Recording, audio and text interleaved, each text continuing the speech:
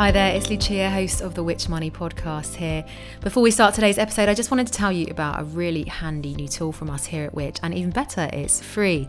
It's called My Money Health Check. All you need to do is answer a few quick questions about your finances, and then we'll do the rest, pointing you towards our brilliant witch advice that we think you'll find really useful. Once again, that's My Money Health Check. So if you want help with cutting your bills or making your money go further, it's the place for you. Just head to witch.co.uk/My Money Health Check.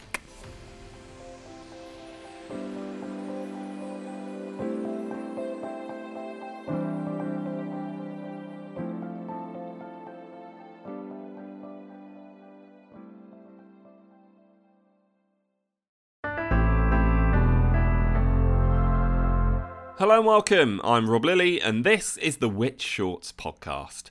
After the sad passing of Her Majesty Queen Elizabeth II, we took a break last week. This week, we're back as we bring you weekly episodes narrating the best articles from across Witch, the UK's consumer champion. If you like what you hear, then please do give us a rating and a review, as that will really help other people discover the podcast. Oh, and before I tell you more about this week's episode, don't forget to check out our other podcasts as well. Just search Witch Money and Witch Investigates. Today we're heading to France and exploring the ancient city on Brittany's northwest coast. To read this article, originally written by Rob Crossham, I'll hand you over to Laura Sanders.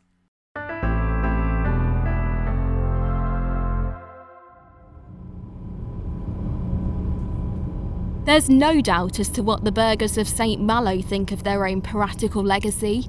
You can see it from the moment the ferry from Portsmouth sails into the city's small harbour on the northern coast of Brittany. Perched high on the hulking grey fortifications stands a bronze statue of French privateer Robert Surcouf, with a sword clasped in his left hand and his right arm pointing across the channel to England, a country he appeared to have very little time for indeed. Travellers today needn't worry about the likes of Surcouf troubling them on a boat journey to France though. In fact, landlubbers like me are far more likely to come a cropper by attempting the Dover-Calais ferry crossing. Emerging from my cabin at 8 a.m, I wander directly from the harbour into the walled city in search of a coffee and croissant. I walk along the top of the walls which, ancient as they might look, were actually rebuilt after the Second World War. St Malo had been very badly damaged in a battle between the Allied and German forces for its control during 1944. As a result, 683 of the 865 buildings in the old town were destroyed. The town's rebuild is impressively authentic, and the ramparts make for beautifully aimless wanderings, taking me past vistas of the emerald waters of the Ran's estuary on one side, and speckled with tiny breadcrumbs of rocks and islets, and the crumpled cluster of spires, chimneys and slanted rooftops of the old town on the other. It's here that I get a closer look at the statue of Surcouf, a man who, for a long time, epitomised the independent spirit of St Malo. Raiding Dutch, English and Portuguese ships in the Indian Ocean, Surcouf was declared a national hero by Napoleon and seemed, if legend is to be believed, to have had a fine line in sardonic retorts to the captains of the vessels he sacked. One English admiral who fell foul of Surcouf, by this time known as the King of Corsairs, is said to have remarked to his notorious captor that "We English fight for honour, you French only fight for money." To which Surcouf replied, "We both fight for what we do not have." Not that Surcouf had much honour. Attention is now being increasingly paid to his role in the slave trade. Not only did he ship people across the Atlantic, he continued to do so after the trade had been outlawed, and I wonder whether his statue will still be here in a year or two. As I descend the deceptively ancient-looking stone steps to meet my guide Alexandra, the aroma of foam and seaweed is replaced by one of freshly baked baguettes, spices and coffee emanating from the boulangeries and cafes that line the cobbled streets, busy but far from overwhelmed with visitors. "Have you noticed something different about our flag?" Alexandra asks me, pointing upwards to one of many I subsequently spot around the city walls. With a furry white weasel in one corner, the blue, white and red flag is always hoisted higher than the national tricolour. St Malo is the only city in France that's permitted to do this. Its independent spirit runs deep.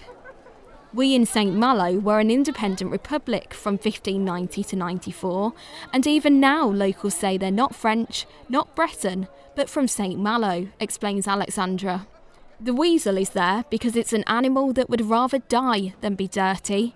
There's a stubbornness about people here, maybe down to the fact that the English tried to invade us 11 times and never succeeded. Despite the comparatively small number of tourists, St Malo is no secret.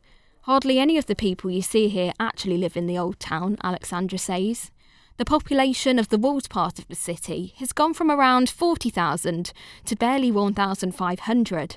It's a little sad, as those who are still here, it seems to me, seem quite against younger people moving into the walled area. For such an outward-looking place, I think some locals have become quite insular. Of course, the hollowing out of ancient centres to make way for private holiday rentals and hotels is hardly unique to St Malo, and thankfully, the decline in residents hasn't turned the town's historic hub into a tourist trap.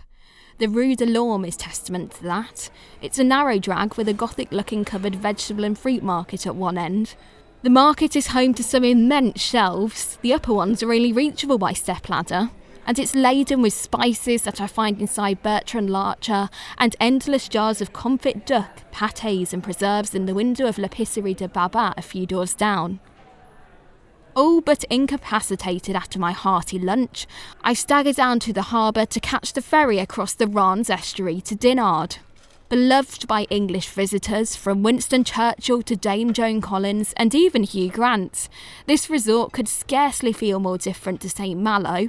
Its narrow lanes are filled with rough-hewn stone-walled cottages, rickety wooden gates, and gardens filled with ivy, heather and monkey puzzle trees. Is this a corner of the Cotswolds I've stumbled across? The town, on a Saturday afternoon, is all but deserted. The tabac's are shuttered, the florist is on holiday according to a sign on the shop door, and the only action on Plage de Prairie, one of the town's 4 main beaches and an expanse of fudge-coloured sand, comes from a scattered congregation of the kind of elderly, genteel sunbathers who prefer back to beach parties. Dinard is perhaps the most English-looking place in France, even more so than Calais. There's even a British film festival held here every autumn, perhaps one of the few times when the residents of the vast Gothic mansions and adjoining cottages are disturbed by much beyond the bilious hoot of a seagull or the misfiring engine of a vintage Citroën. As our ferry chugs back across the softly lapping waters, St Malo's city walls once again emerge, tall, sturdy and aloof, out of the summer haze. Within 15 minutes by sea, I've exchanged Dinard's comforting softness for St Malo's piratical intrigue, but it feels like I've swapped continents rather than kilometres. Brittany ferries and Condor ferries sail to St Malo from Portsmouth and Poole respectively. The Portsmouth route is the better option as it doesn't stop at Jersey en route, has larger ships, and also offers sleeping cabins on board. You can sail overnight from Portsmouth, which generally leaves at 8:15 in the evening, and arrives at St Malo at 8:15 the following morning. Once in St Malo harbour, it's a straightforward 10-minute walk to the old town. The return sailings are usually in the daytime, so you leave at about 10:30 in the morning and arrive in Portsmouth at 6:20 in the evening.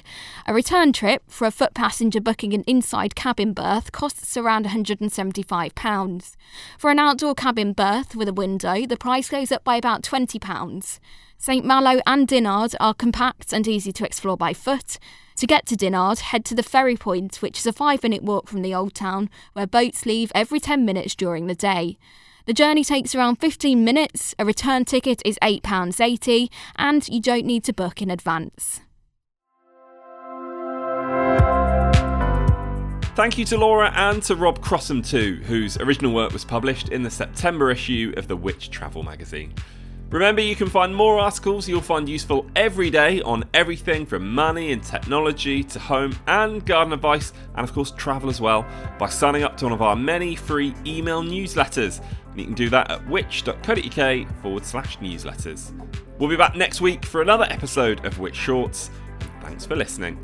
Which Shorts was produced by me, Rob Lilly, while the exec producer was Angus Farker.